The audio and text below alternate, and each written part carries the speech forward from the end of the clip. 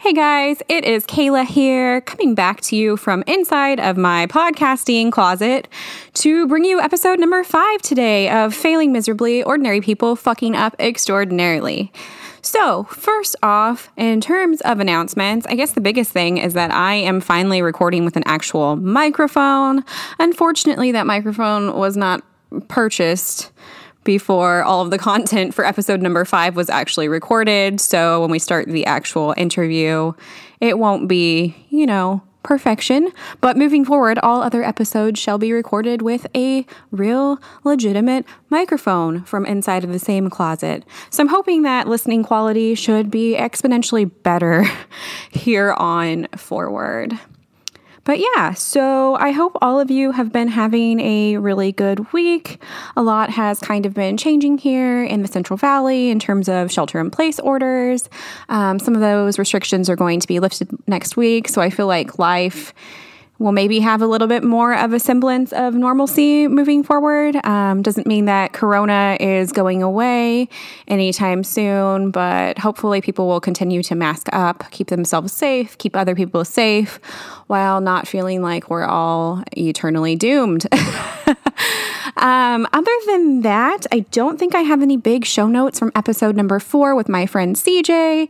Again, that was just a super great episode to sit down and make with him, and I'm really thankful that CJ was on the show and able to just be so awesome and vulnerable. And if you haven't listened to that yet, you should go ahead and go back to listen to episode number 4 with CJ before you jump into this one.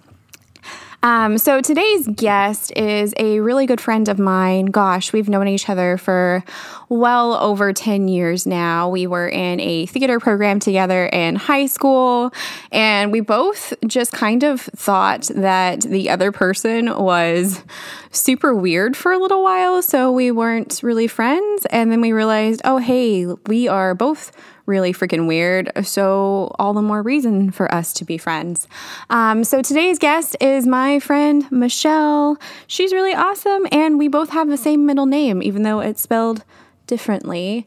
So that's kind of a cool fact about both of us. Michelle and I sit down and we just really talk about relationships and failing in relationships and learning how to grow and move forward when relationships that we spent a lot of time in and invested a lot of time in just didn't necessarily go the way that we thought they were going to. So I feel like this was a great conversation just because Michelle gets really real, and it's definitely just something I feel like a lot of listeners can obviously you're listening if you're here, can relate to. So anyway, yeah, I am going to go ahead and shut the fuck up now and let you dive right into episode number 5 with my really good friend Michelle. I hope you guys love it. Thanks for tuning in. Okay. All right. What's up? I'm Michelle. I currently live in Southern California. I'm from a small town called Springville. If you haven't been there, it's a magical place full of rednecks and oranges and avocados and cows. I have my BA in psychology, master's in social work, and what else about me? I am a diehard vegan. Super important in my life. The vegans have to throw it out there. We have to let you know that we're vegan. So let you know that I'm vegan. Full disclosure. What else? I'm currently a social worker for a nonprofit.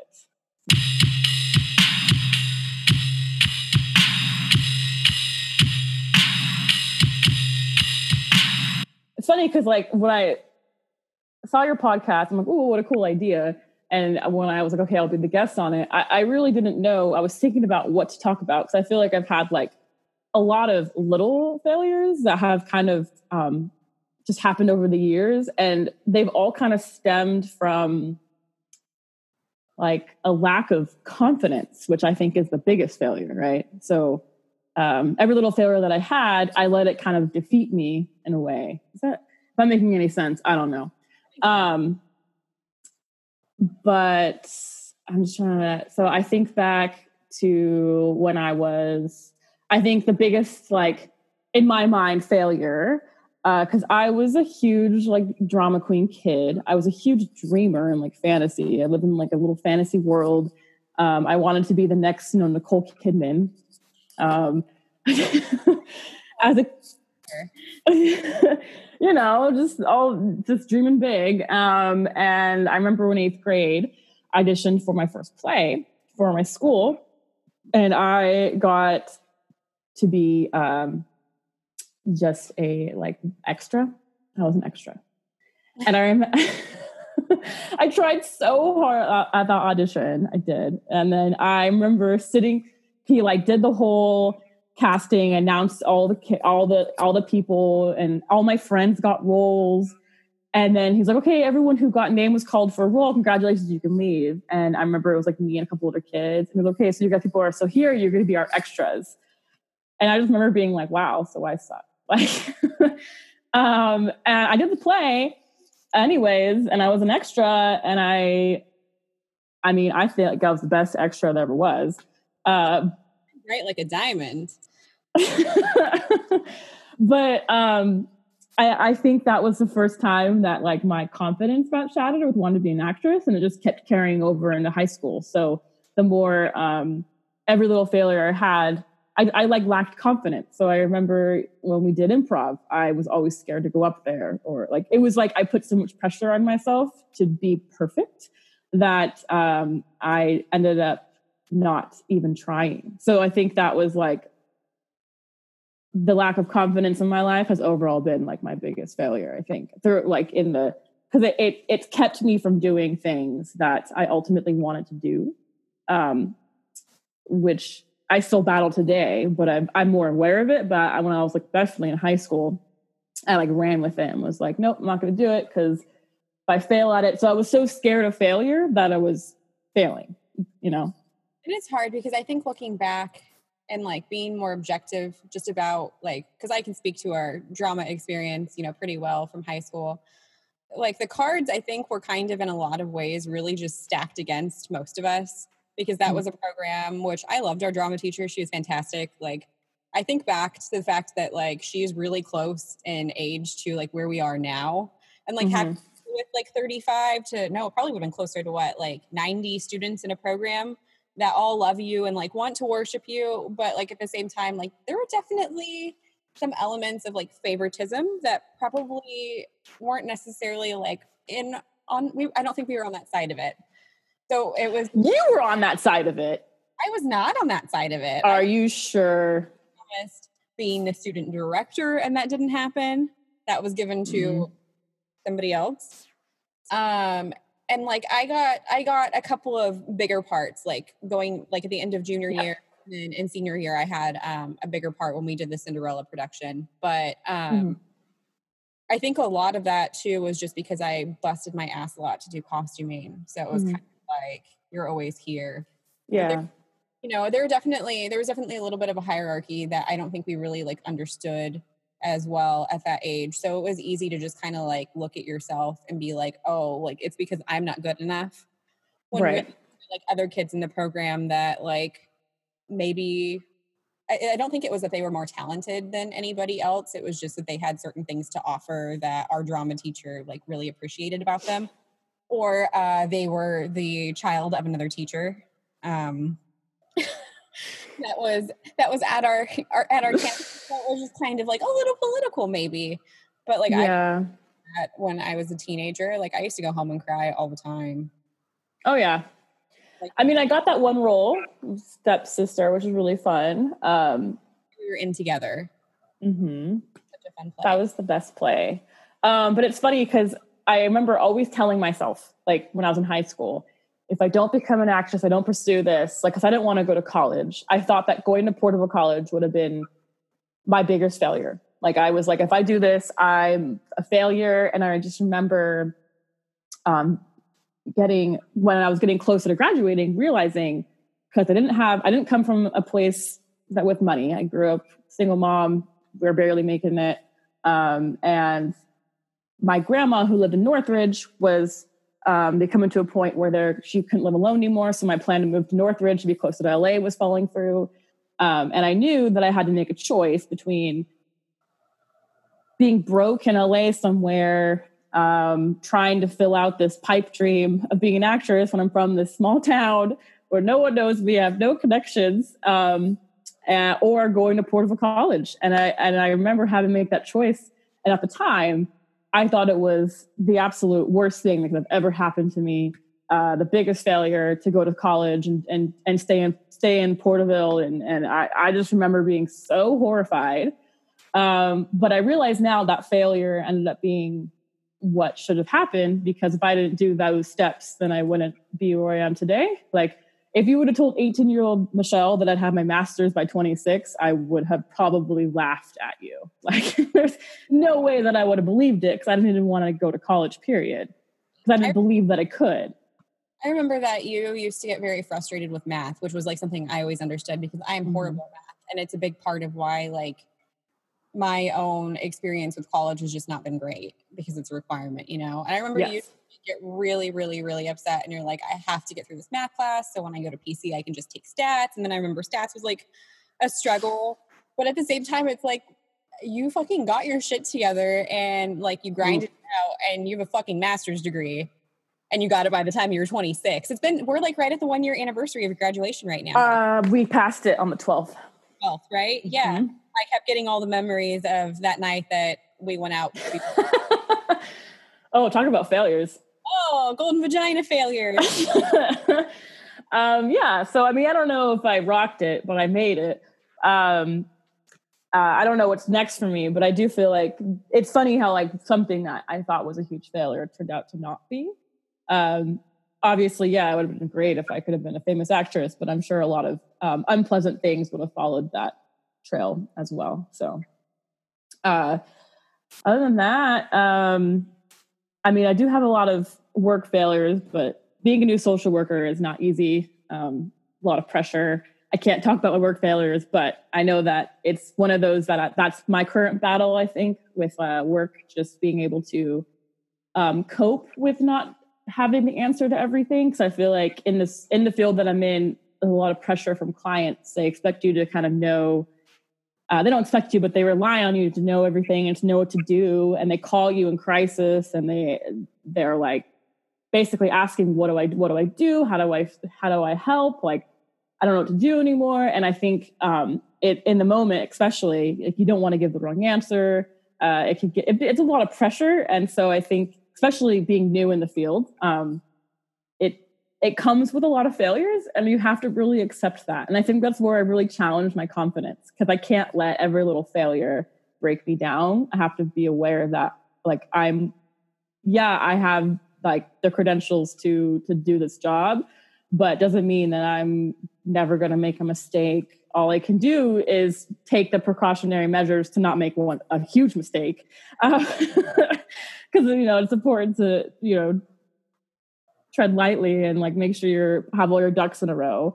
But it is one of those things that I think about with my confidence, and letting myself like be afraid to fail by not, so I just don't take the leap, letting myself know that it's okay if I make mistakes. So that's been a big lesson for me. At my first I got the job back in October. So kind of being in the field for this long, kind of learning how to be okay with not knowing everything and not knowing all the answers, and being transparent about it. Right. Like being able to say, I don't know. Like, let me look that in, like, let me look that up for you, or let me look into it. Or it's just not expecting you to be like the hero all the time, I think. Like, yeah. So that's kind of been a journey for me the past few months. Well, yeah, I feel like that's just like a huge undertaking in itself. And then combining that with just kind of like the climate we're in right now. And I mean, everybody is kind of feeling like crisis mode to an extent. Like, I can't really think of anybody like in modern day society, like right now, that doesn't feel impacted by something that's going on, whether it's just the person that is like rich and can't go to the grocery store, or all the way down to the person that's kind of at the point where they've lost everything due to Corona.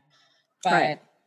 I feel like now is just like such a time that people that work in the mental health field, I think, are really hopefully like going to maybe be better utilized if access is given to Yeah, I think so. I think right now there's a lot of also, I came across it's kind of off topic, but I'm just going to say it out there. I came across some really, there's a lot of conspiracy theories going on right now, as we all know, the pandemic movie. But I came across some really dangerous information, like about social workers possibly like removing kids from homes if you have COVID, which is it's so not true. And we don't have the resources for that. Or like denying like CalFresh if you have COVID. It's just like, and I'm finding this on social media and I'm just like, because there's so many stigmas of social workers. Like there's so many stigmas of mental health resources, and there's a lot of fear already behind seeking out help. So when I see this, I'm just like, I get so angry because it's so frustrating because you don't want someone to not seek out help because of this really incredibly false information.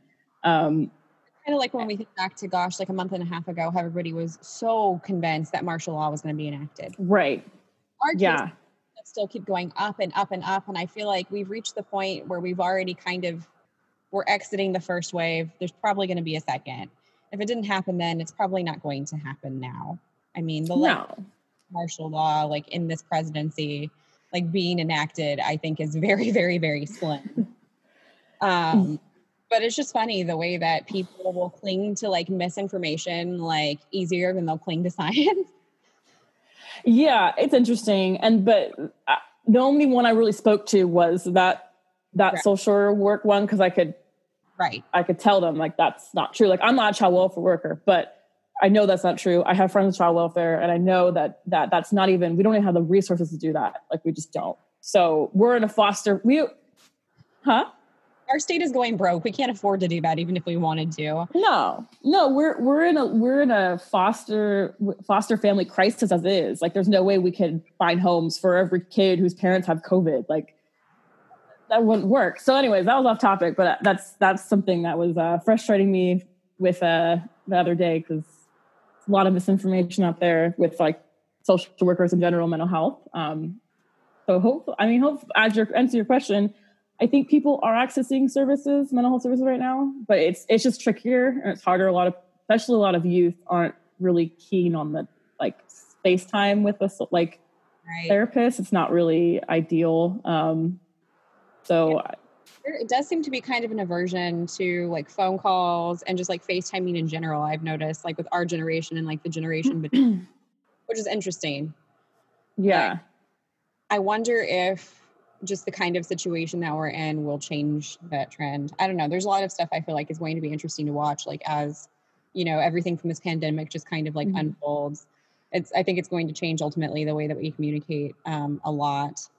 And 100%. I'm hoping that communication amongst people will get better. Like, I don't 100%. know. It's actually my job's actually talking about keeping our telehealth services for those who maybe can't meet in person 1 week, or we're kind of like we're talking about like we're still going to go back to meeting in person, but also to have this option for other circumstances. So I think it's good. Yeah. I mean, there'll be more access, I guess, that way for people of certain like disability or socioeconomic status. Just kind of things that follow under that umbrella, like for the part of our society that's largely been ignored until now. I think it's going to be interesting, like when we have like more of a resurgence back into the job force, to see how employers try and deny people the right to work from home when it's been proven that it's something that is feasible, and people oftentimes are a little bit more productive because they're not worried about, managing other external factors, I guess, kind of at the same time. So I feel like that landscape's going to change as well. Yeah. I mean, I think that there will be a lot of, I don't want to sit here and be like, there's going to be so much good that comes out of this pandemic because people are fucking dying and that's awful. But I'm hoping that at least like we'll get something out of it other than just, a bankrupt country. Right. Sit back and say like, this is horrible, this is awful, like there is no good that came from it. But also I feel like now more than ever, we probably do have more of an opportunity to influence, I guess, like change and push for change. And I don't know, to be optimistic that like, I guess once our country kind of hits rock bottom, maybe things will go up instead of down. Hopefully. Yeah, it's going to be super interesting. I don't know how I got on topic of that. I think it's interesting because, like, when our friend Cloud, she once asked me, she's like, Michelle, if you didn't work, what would you do? And I just didn't have the answer. And I think that's something that I think is kind of scary, because I think we all just, our main focus in life is work. And that trumps like everything. It's literally what our whole existence. I mean, we wake up, we go to work, we're drained from it. So everything else kind of doesn't, our hobbies fall through the cracks, our social life falls through the cracks.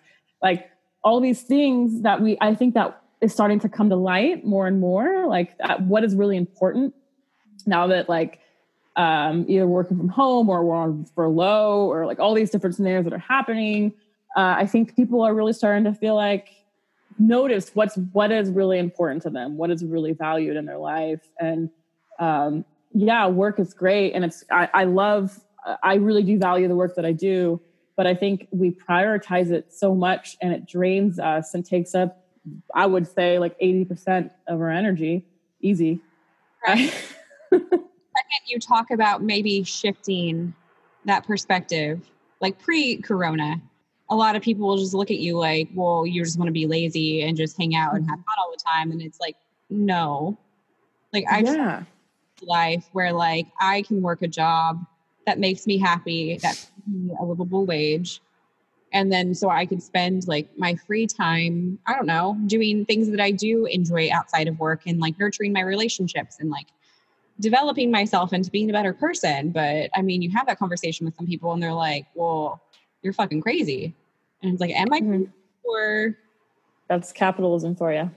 Yeah, we've just all been so conditioned to prioritize like all of that. I don't know, like it's funny because I always just kind of think back to our trip when we all went down to like Southern California, and we went to what is the name of the community down there that we visited? Not Bombay Beach, but the art community was East Jesus, but it's part of like this larger collective of people that live down there. And you just see people like kind of living in like this nomadic lifestyle, like out of RVs or other like items that they've retrofitted. And I think it's just like easy for people to like sit back and just kind of judge them for like living off the land and being like scummy. But it's like, I look at moments like this where we're in a pandemic, and I'm sure that people down there are stressed out of a pandemic in different ways. But at the same time, the freedom of knowing like, fuck, I don't have to worry about how I'm going to keep this roof in my head, because ultimately a lot probably hasn't changed for them. And I think about freedom, and then I think about people that are able to live like that. And I'm like, fuck, like maybe they have it so much more figured out than we do. Yeah. I mean, you got a point. I feel like there's a lot. I know that we have our friend that we've teased about like living in her van before. But get it though. Like I get the idea of like wanting to just like being detached from like stuff so you can just experience life on your own terms. That's like been the biggest thing that I've been like sitting on with all of this, while I'm like hoping, praying that I don't lose my job, so I don't lose my apartment, so I don't lose everything else. And it's just like, fuck. Yeah. Like, why are we being put in this position in the first place? And then I just get really angry. Recording. All right. So enough. We talked about a lot of stuff. Yeah, we really got down to the doom and gloom there. A lot of random things. Acting, pandemics, social work. I don't know. But I know this podcast is about bigger failures, and I've talked about little failures, but I will, I guess, disclose my biggest failure as an adult, which I know is kind of cliche, because of course it's about a relationship, but I feel like that's a really common failure to have. So I'll dive into that and kind of like what I've learned from it a little bit, I guess. So I've never really been great at relationships, I guess. Like, and I mean, I'm good at being a girlfriend, but I'm terrible at picking the people that I fall in love with, I guess you could say. In a sense, I shouldn't say that. Maybe I shouldn't say that. But Okay, I'll say I like people who are emotionally unavailable, or they as someone who's like, you know, therapist and social work. I guess I'm attracted to those who, Same. yeah, like that need fixing. And when I'll take it all the way back. When I was about 22, I think I was on 22. I was I had a boyfriend. I had another guy who was interested in me. Super chaoticness. I don't know what happened to the 22-year-old me. I was hot. I was like, there was so many men. I don't know where they all went. Now that all I do is work, it's like, anywho. So, and I remember at my job that I was at, I worked at a high school. It was for kids with mental disturbance. It was my first job out in the field. And I remember my para was actually I was a paraeducator, and my current aide with me, the other para, he was actually fired. So we needed a replacement. And I heard that this one person might be coming in, and I was just like, all right, whatever, cool. And I remember I was walking in the halls, and I looked through the little classroom door window, and I saw him, and I just did like the classic double look, you know, where you're like, oh, and you're like, who's that? oh, you know, and I know he saw me, and so I went in, and then my, you know, thirsty ass went in there, and I was like, oh, you know, I introduced myself, and I shook his hand, and I looked at him, and I was like, this is trouble. Like, I knew immediately that you were trouble when you walked in. Yeah, exactly like that, Taylor Swift. Exactly like that. I knew that he was trouble. I knew that he was dangerous, and that I was immediately smitten. Like, it was honestly like I've never experienced that quick of just like, I you know, in all my relationships, I kind of could take it or leave it. If that makes sense. Like, not, I mean, like in as an adult, I was very like, I was in relationships, but I wasn't fully committed, or I wasn't like completely set. I wasn't the best. Like, I had some faults. I was young. But it's interesting because I've never felt that drive to like, I must have you, which it was incredibly toxic, because I just was like overlooking like the obvious red flags, and I was like, nope, I'm gonna have you.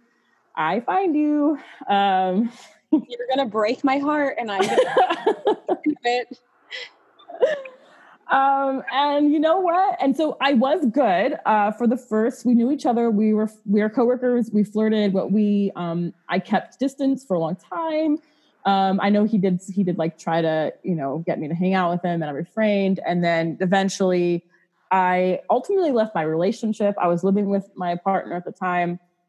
But I had I was just like, something was just calling me to this other person. And I'm just like, so I left it all. I moved out. And within the first weekend of my new place, I drunk text, like he drunk texted me, and I was drunk because I was living with these like really, you know, party girls, parties all the time. So it was a party. And so I was like, you know what? And I invited him over, and that was back in 2016. And it's funny because looking back, I mean, even though I was super aware of the red flags the whole time, like looking back at it, it was really interesting. I'm not sure if it's hard to explain. Like, I don't regret it, but I know that from outside looking in, all my friends are like, Michelle, what are you doing? But something in my head told me to continue. So in the first year, like, he wouldn't commit. He was doing the whole, I don't want a relationship. And, you know, it's like he was communicating to me, hey, I don't want a relationship. Like, I don't feel like I can do this. Like, I don't feel like I could commit. I don't feel like I can be a good boyfriend. I can't give you what you need. Like, he was full blown communicating this to me. And I was like, yeah, I totally understand, but nope, it's gonna happen. So I like you so much. I'm just gonna, and so we were on and off. He would get close, he would freak out and just completely ghost me or like something like that. And then somehow we just get back. It was just like this mess of the first year. And then we somehow finally just made that switch where I put the boundaries down and was like, take it or leave it, either commit to me or you're going to go. And he committed. And, I was definitely like the first, like, I think the first time I really felt like love as an adult, like truly love. Like I'm all my relationships, I always focused on the negatives with why I shouldn't be with them. And here I had this person who had so many reasons as to why I shouldn't. And I never once ever was like, nope, I shouldn't be with him, or no, like, I never once thought about that. I always thought about the person that I saw the person he could be. And he had an amazing heart and a lot of good qualities that I just focused on. And throughout our relationship, I just continued to focus on that and have like faith that it was all going to work out. And which is, I think is a good thing in a sense. Like, I think it grew me a lot. I wasn't focusing on negative things, or I wasn't like expecting a person to be perfect. For who they are. I mean, yeah, it's a big part of being an adult is realizing that people kind of are who they are, and we can't really change them, and maybe we shouldn't try and change them, but at the same time, potential is potential and potential is not reality. Yes. And I know, to this day, like, I'll get back to that later, but, the relationship was, there was a lot of faults in it, but it's funny because even though I would say he didn't give me a whole lot. There was a lot of things that he wasn't providing me that I know that I needed, but I was for some reason just content in what he was able to give me. And that's, I think about that all the time. And I think it's so interesting. I was so in love with him that I think it wasn't, my choices were to be content, and to just keep because it would slowly get better and then it would get worse, but it would slowly get better. So I think I was just holding on to this weird hope that because he was learning how to be a good partner, but it was slow. Mm-hmm. And there was so much progress. Like when I first met him to the person that he is today is like night and day. Like he did have a lot of progress. And I feel like, as cocky as that sounds, I feel like I had a lot to do with that. Like as having somebody in his life that was stable and that was supportive and that, right. provided that sense of security for him. I think I just was able to hold on to this, like, I want to say fantasy that things would eventually get to where I want them to be. So I was okay with things being not like to my standards, because eventually they would be, which it's not, girls out there, no, don't think that. It's a hard like when people show you who they are, or they tell you something like, just accept it. Just accept it. And there's always that voice that was telling me, this is like, I remember when I would go and like, when in the first year of our, I put in quotes, relationship, because he wouldn't commit to me. He would say he's going to hang out, bail on hanging out, and then text me at like 3 a.m. asking me to come pick him up, and I would do it. Mm-hmm. Even though I was like, if I saw my friend doing this, like, I'd be like, I mean, I think back to conversations that you've had with me about people that I've been married to or people that I've been seeing, and you're like, but we're also blind to it when it's ourselves. But I wasn't blind to it. I knew what I was doing. Yeah.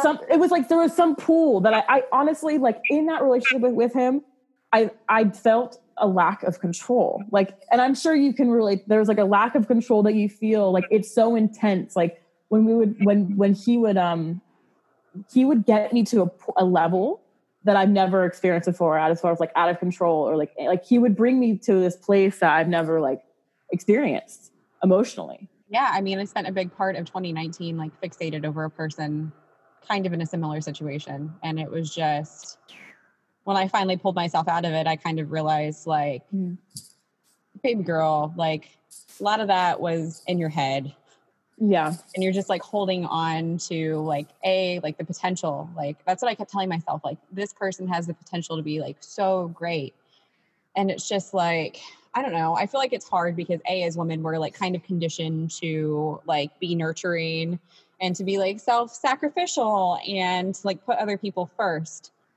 And I think that that's like what for me, like I was used to doing. And, you know, like my long-term relationship prior to that, it was just like, I was so used to guys kind of like being able to, I don't know, do what they wanted. And I needed to be there and be the one that kind of like bent over backwards to take care of them. So I think like for me, that just added like an extra layer of like weird, I don't know, like lack of self-confidence to even want to assert myself into being like, hey, like what you're doing is kind of sucky.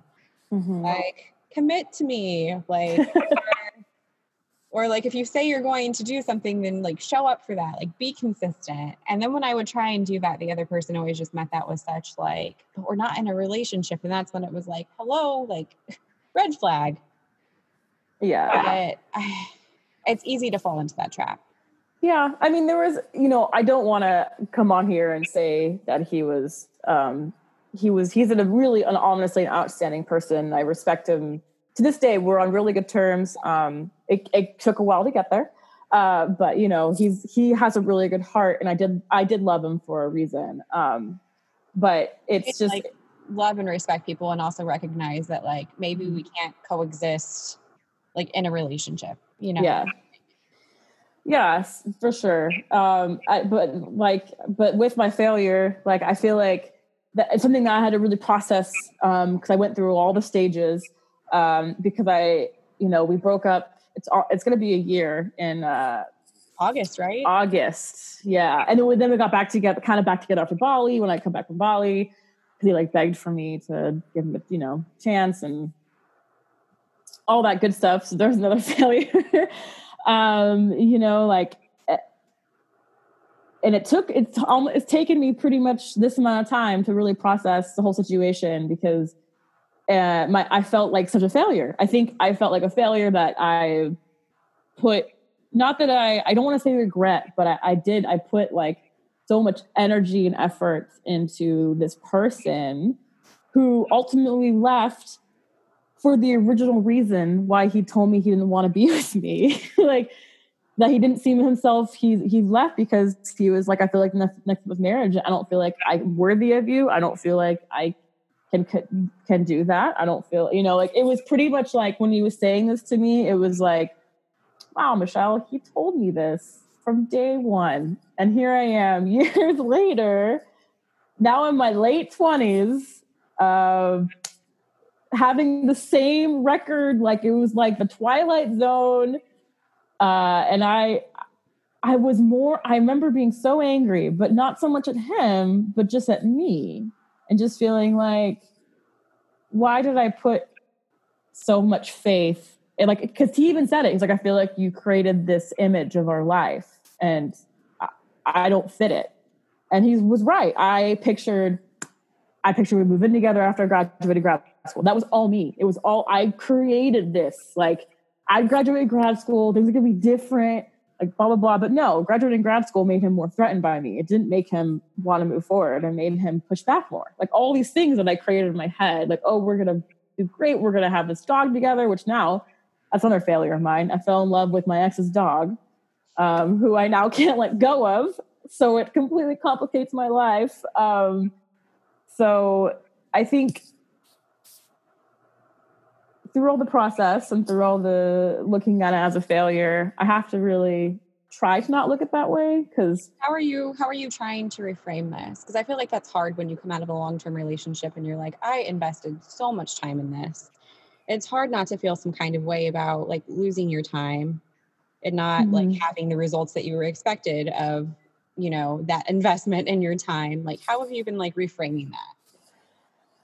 That's a really good question. I think reframing that is like understanding that I think he gave me he really, something I said it to him too. Like he showed me what it is to really love somebody, which I don't think I truly understood before.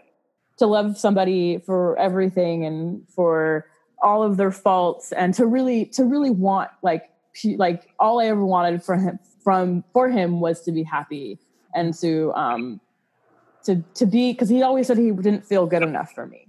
Mm-hmm. And didn't feel worthy, and he wasn't where he wanted to be in his life. And that was so heartbreaking for me that I think looking at it, processing it now, it's like I know it sounds cocky, but I did help him be the person that he is today. And I think that does kind of make it worth it and not a failure. Like we learn from each other. Ultimately, am I stoked at the fact that I invested so much in a person who ultimately left? It's not great, but to be able to, we were able to like kind of communicate to each other about it once the anger kind of settled. And I think understanding that it wasn't personal, that he did love me, and that it wasn't anything I had to do. Like, I think because it's so easy to internalize, why would you leave me if I'm so great? Because he would tell me, I love you. You're the most amazing woman I've ever met. And I'm like, I don't understand, like if I'm so amazing and if you love me, then what's the fucking problem? And I think that's what we would fight about. I'd be like, he would say this to me.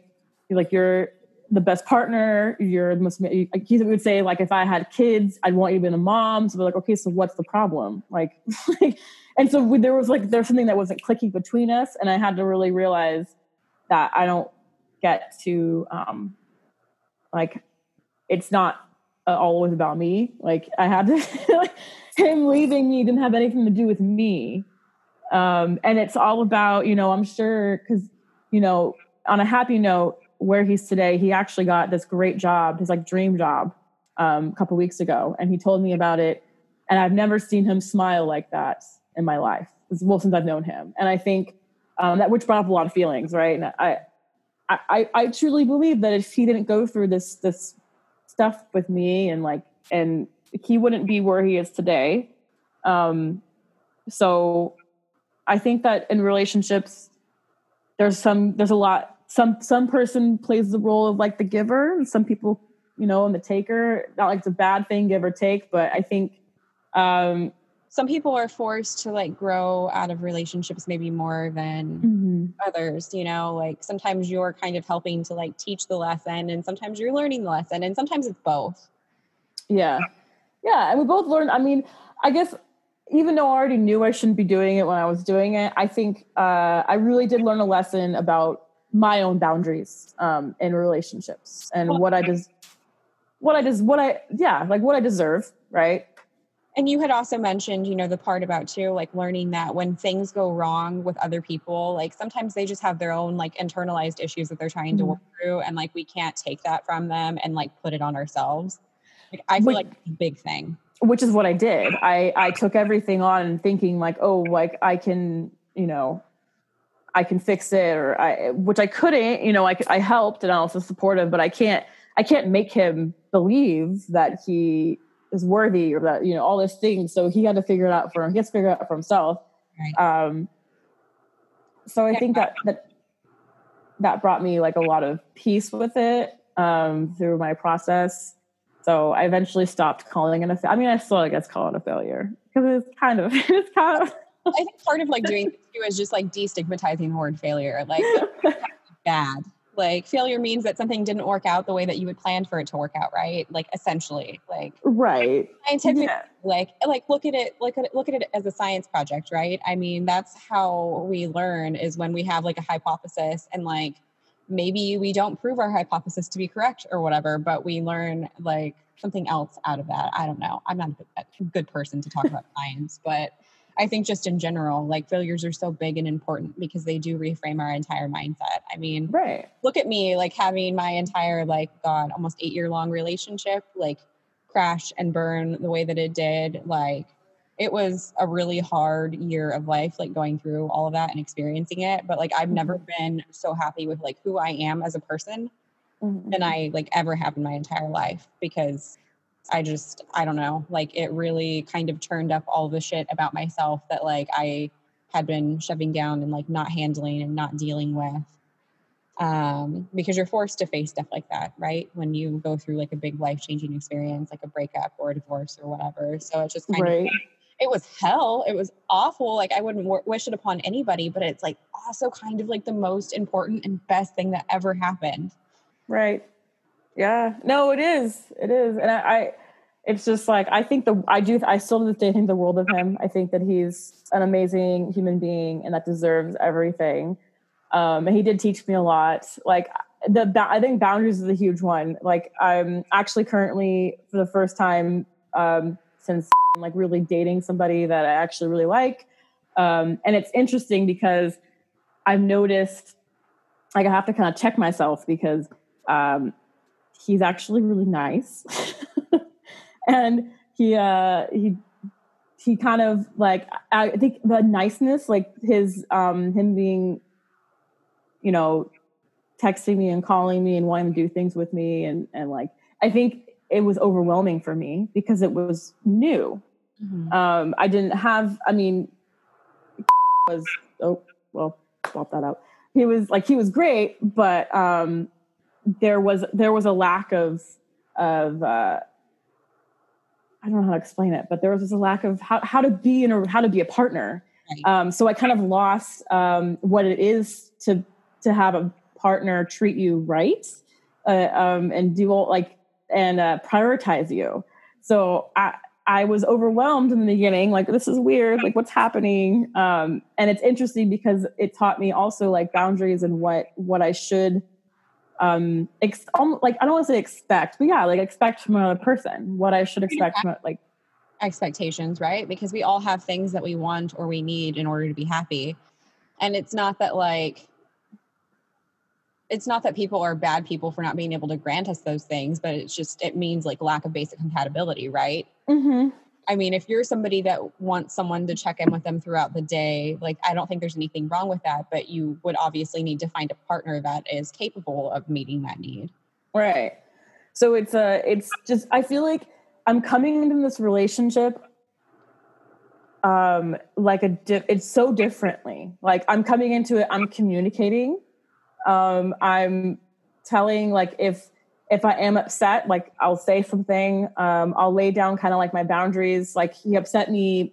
He triggered something in me with like my past relationship because he like was going to come over and he like fell asleep, and that I got so upset, but instead of being reactive, I just communicated to him like the next day that, hey, this was like a trigger for me. So I noticed that I'm really able now to like be able to communicate my needs and like what is going on with me, instead of in the past kind of letting myself like not think my feelings are valid and then just having them explode at inappropriate moments. Mm-hmm. So I think it also comes with age, but you know, I'm almost 28 now and I just don't have, I feel like that relationship with my ex has really taught me how to be, like, I was always a good partner, but I think how to be like a good partner that's also good to myself. Right. And making sure that like it's not just about taking, it's a give and take scenario. And like it's interesting being with this new person. I almost forgot what it is to really have somebody who's super compatible. Like he is like it's with him, it's easy. I don't feel anxiety. I feel comfortable. And and it's like, oh, is this what it's supposed to feel like? So it's really interesting. Like, yes, it was a failure. And I was devastated when it happened. And it took and I'm still processing it. It took a really long time to feel okay. But it has really given a new perspective to what I'm looking for in a relationship, because I had to create this false reality with my ex. Hey Hey guys, thank you so much for tuning in to another episode of Failing Miserably, Ordinary People Fucking Up Extraordinarily. I am so grateful that you've taken the time to listen to this whole episode, and I am looking forward to failing miserably with you again next week. I love you guys. Take care. Bye.